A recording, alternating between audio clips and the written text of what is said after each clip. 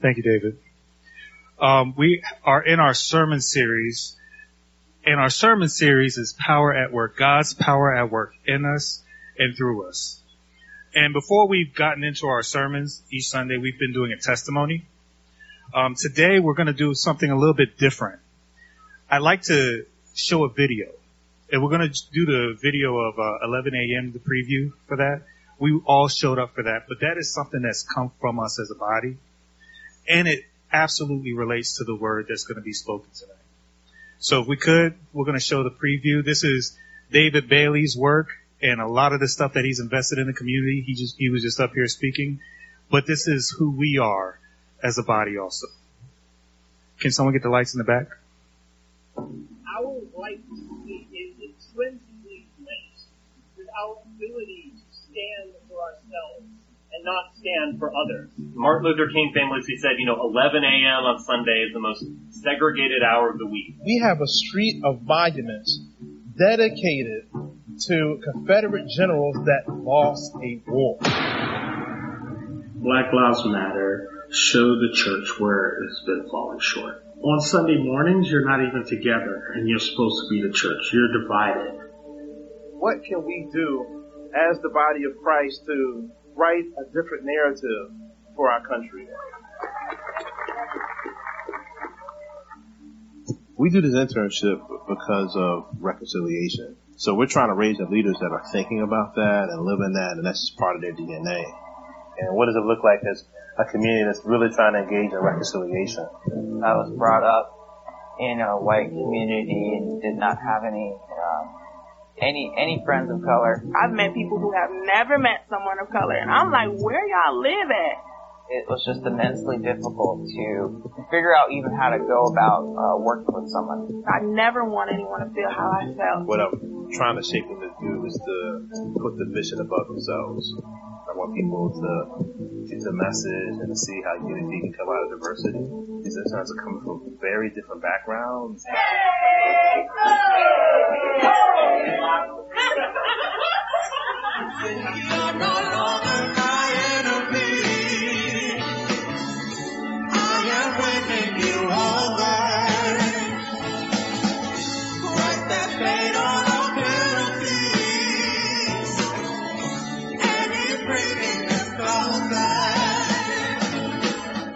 We're here today because of the culture that was made yesterday.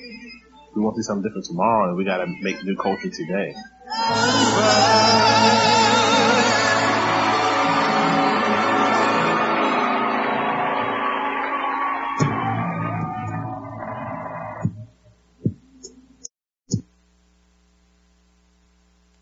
Yes, that's absolutely worth a hand clap, because that's us. That came from us, and that's a beautiful thing. So we're going to go get into our sermon series. And Aaron started off the series, and I usually do a little recap because it's all going to paint a picture and it all leads to a certain direction. So I'm going to recap the last couple of weeks. Aaron started us off and preached on how God's love has been set on us since the beginning of time. And because of his love, his power is working in us and through us for his glory. And then Doug taught, and he taught us through the scriptures that individually and corporately that his power is working in us to make us like superhumans, like Spider-Man, right?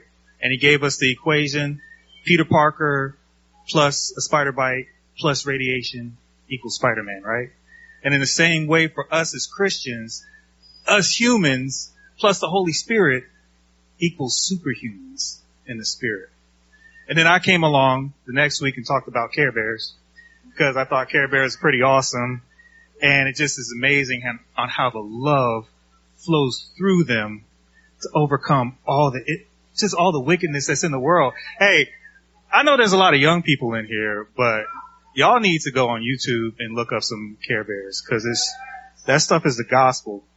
But really, what we talked about with that is how God breaks chains of having the sin.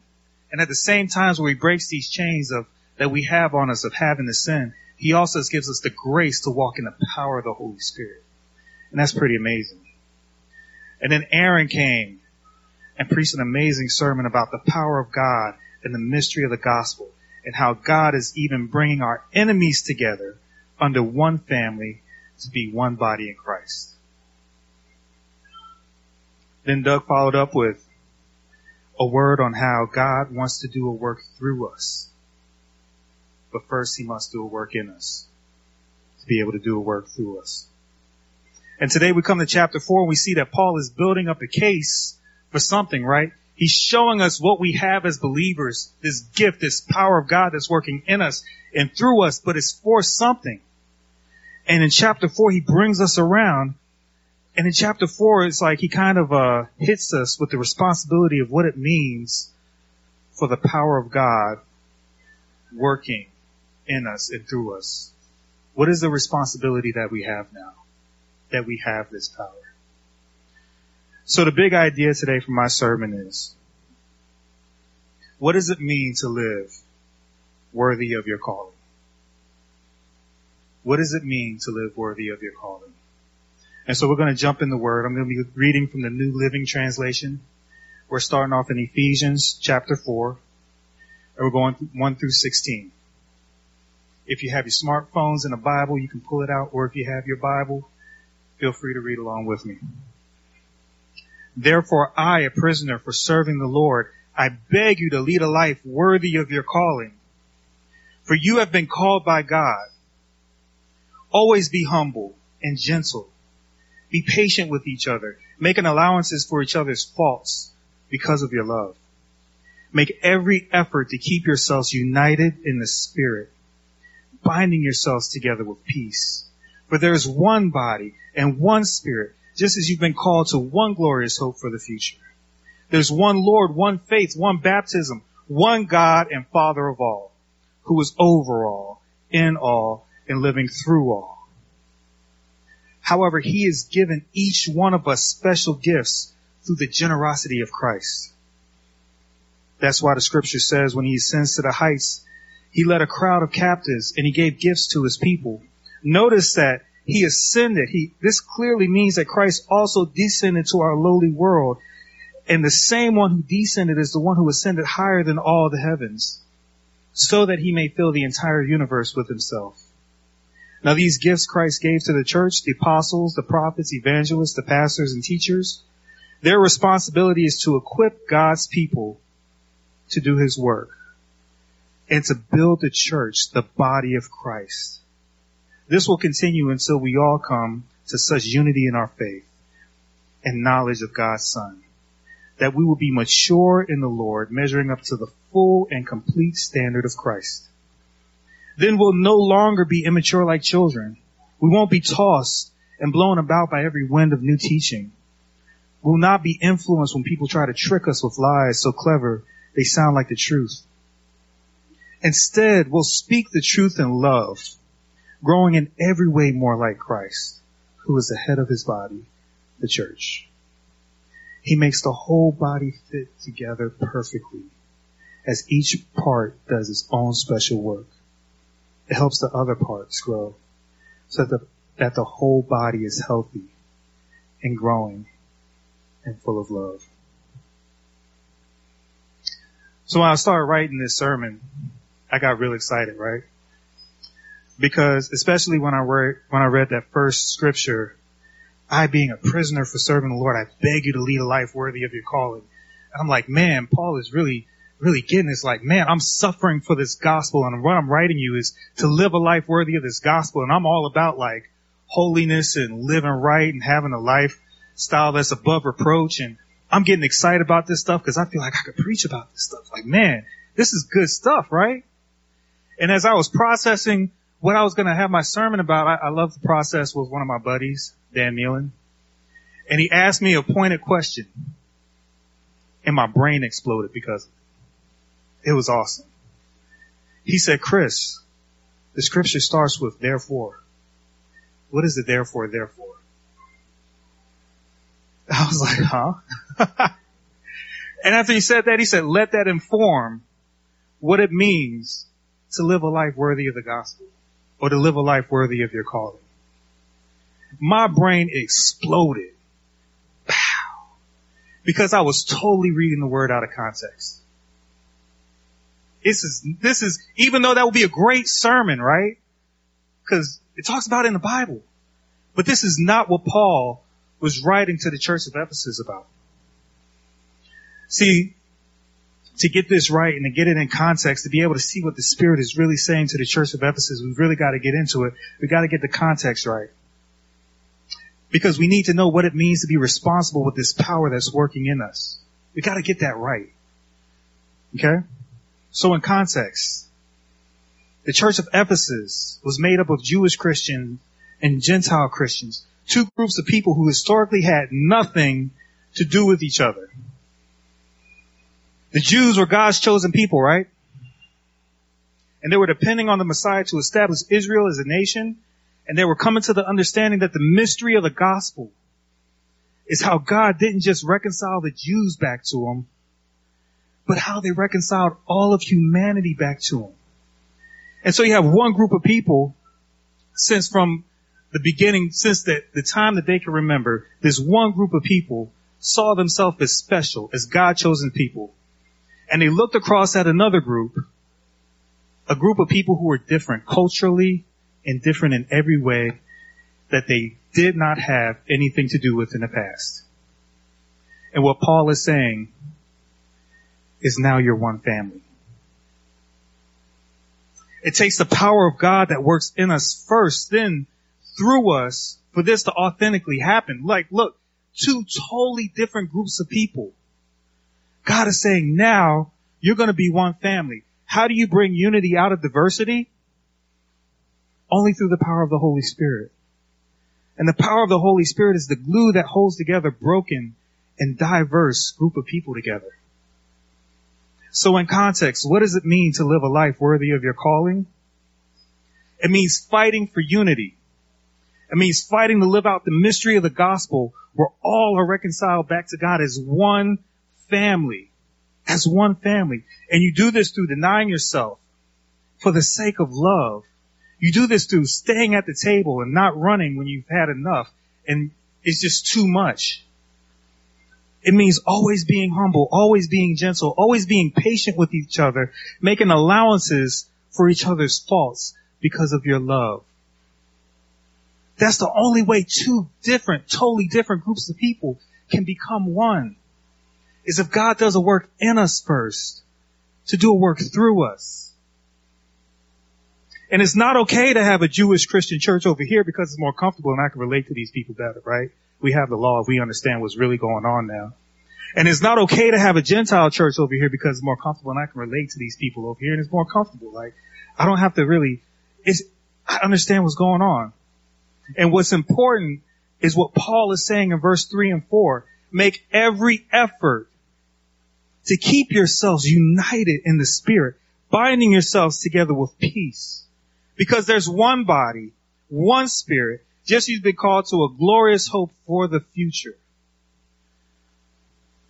David Bailey summed it up, even in that preview. I think he summed up the spirit of what Paul was trying to say to the church of Ephesus. If we want to see a new tomorrow, we have to make a new culture today in Christ. I'm going to say that again. If we want to see a new tomorrow, we have to make a new culture today in Christ. This is why I believe that we're still here today at Easton Fellowship. Because we're pressing into something that's so much bigger than ourselves. And I know that everybody's not here because we're the best organized church in the world. And I know that everybody's not here because you got the best pastors in the world. I know that for a fact. And I know that if you were at the mid-sized gathering last week, you know that we have stuff. We got some stuff. But if you just look around the room, look at your neighbor, there is evidence of the power of God working in us and through us because we're all here. Can you see that? This is what the Bible is talking about. This is what Jesus died for. Look around. We are all here. We're all still here. The power of the Holy Spirit is the glue that holds a diverse group of broken people together. And this is our story, and our story is important, and it's worth fighting for. It's what Paul was trying to get the church of Ephesus to see. If they could just look in and see us right now. Because the truth is, this is the real truth. This is the reality of our situation. The overwhelming majority of churches in Church Hill area, their members do not live in their community. They're commuter churches. And the congregation comes to church on Sunday at 11 a.m. And that's what their church life consists of. But I could say with all conviction, even the people who commute here are pressing into what it means to be community in this place. We're really pressing into something special right here. And it's sad to say, this is another truth, that 11 a.m. on Sunday is still the most segregated hour of the week for Christians in America. But just look around. Look at us. Look at what we're doing. What does it mean to live a life worthy of your calling? It means fighting for what you see right here. Verses 3-6 say, make every effort to keep yourselves united in the Spirit, binding yourselves together with peace. For there is one body, one Spirit, just as you've been called to one glorious hope for the future. There's one Lord, one faith, one baptism, one God and Father of all, who is over all and in all. The only thing I could relate this to that might even make sense to my mind, because I'm still trying to grasp this thing, is I think about the concept of marriage. Has anybody, I know we have a young congregation. How many people have been married for over 10 years? That is worth praising God for right there. And I bet you, if you would have asked them about their marriage, because if you would have asked me about my marriage, I would tell you that marriage is the hardest thing that I've ever committed myself to in my life. And if you've been married over 10 years and you agree with that, can you raise your hand? But what I can also say is that my marriage is the most precious and beautiful gift that God has ever given me. This, what we see right here, is a precious gift. It's a precious gift. And then we read in verse 7, however, he's given each one of us special gifts through the generosity of Christ. And what Paul is saying to you, like, look, we're taking away what it means to be a Jewish person. We're taking away what it means to be a Gentile. We are all responsible for what it means for all of us to grow in maturity, because you all have gifts. You all have gifts for this one single purpose, to see us grow and mature, to be one body in Christ. So the Jews probably, I'm thinking if I was a Jew, I would think, oh, what do you mean now? A Gentile can be a rabbi? He can be a teacher? But that's what we're creating, something new in Christ, a new culture. This is new. That's why we need the new wineskins, because this is nothing like you've ever seen before. And we're living into that. And what Paul did was across the board, he protected everybody's dignity that was in the room. Because all of us are responsible for the growth and maturation of the body of Christ. We've all been given gifts. And these gifts look like the person of Jesus Christ, because we're his body. Jesus Christ was the perfect teacher. He was the perfect apostle. He was the perfect evangelist. He was the perfect pastor. Which one am I missing? He was the perfect prophet. These are all things that Jesus was, and he's given us all gifts because we're all part of his body, and we're all responsible for this thing to mature, this new thing that Jesus did. We are the living hope in Jesus Christ for America's most segregated hour, by the power of the Holy Spirit. And we're striving to live out this mystery of the gospel. The thing that keeps me here, that I could say, like, look, man, I know that we're doing something real, even when it hurts, man. Even when it hurts. But we're here by the power of the Holy Spirit. And this is what it means to live a life worthy of the gospel. To keep on fighting for who we are. To keep on fighting to preserve this. To keep on fighting to preserve each other's dignity in it all. And to grow up together in the fullness of what it means to be a mature body of Christ. Now, I know we have a lot of kids in here because this is Youth Sunday. And I'm going to make a quick transition. Is that okay with everybody? All the kids who are not asleep on their mother's shoulders, can they come up to the front? Come on up, y'all. This is Youth Sunday. If they are sleeping, don't wake them up. It is okay. We want to keep some peace in here. Come on up. Come on up, guys. Come on up. Come on, gather around, because I'm gonna need you guys to get some microphone time, okay? You guys ready for some microphone time? Oh, that's what I'm talking about, buddy. I need some enthusiasm.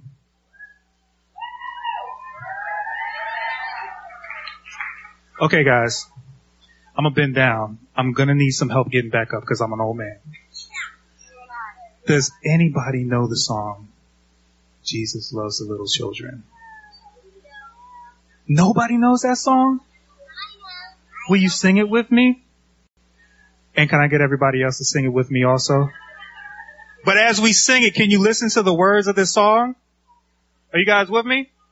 I know we've all heard it before, but just listen to the words of the song and turn around so everybody can see you. Okay? You ready? You gonna sing it with me? Jesus loves the little children, all the children of the world. Red and yellow, black and white, they're all precious in our sight. Jesus loves the little children of the world. Let's go one more time. Jesus loves the little children, all the children of the world. Red and yellow, black and white, they're all precious in our sight. Jesus loves the little children of the world. Okay, guys. Y'all can clap it up for our kids.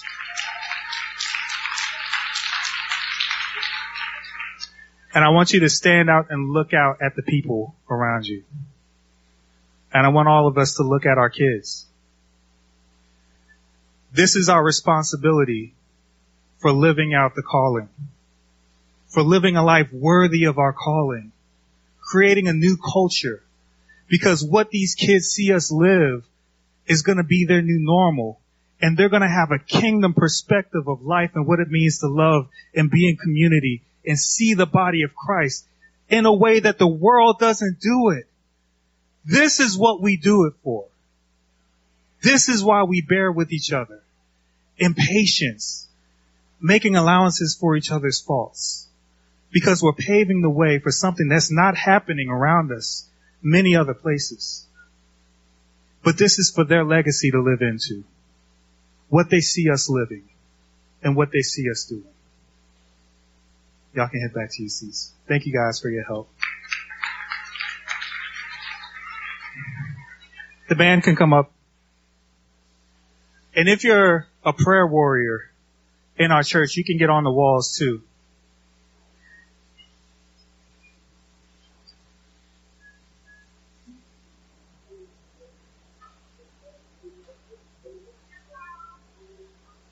Kyra was singing up there, wasn't she? Y'all give it up for Kyra on her first time on the praise and worship team.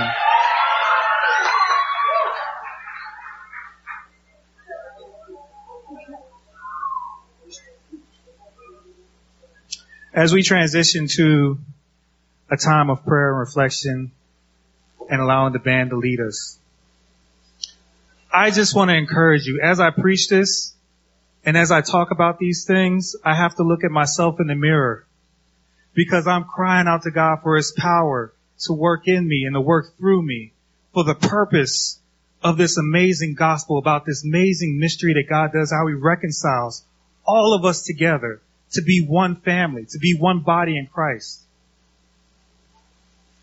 What I'd like to encourage you guys today is, if you need to see the power of God working in you and working through you to bring unity, I encourage you to go get some prayer. Because this is what it's all about. When you look around and see everybody around, this is what it means to live a life worthy of the calling. And it's worth fighting for. It's worth fighting really hard for. And this is what Paul was saying the responsibility of the church of Ephesus was, and how you deal rightfully with the power that God's given us.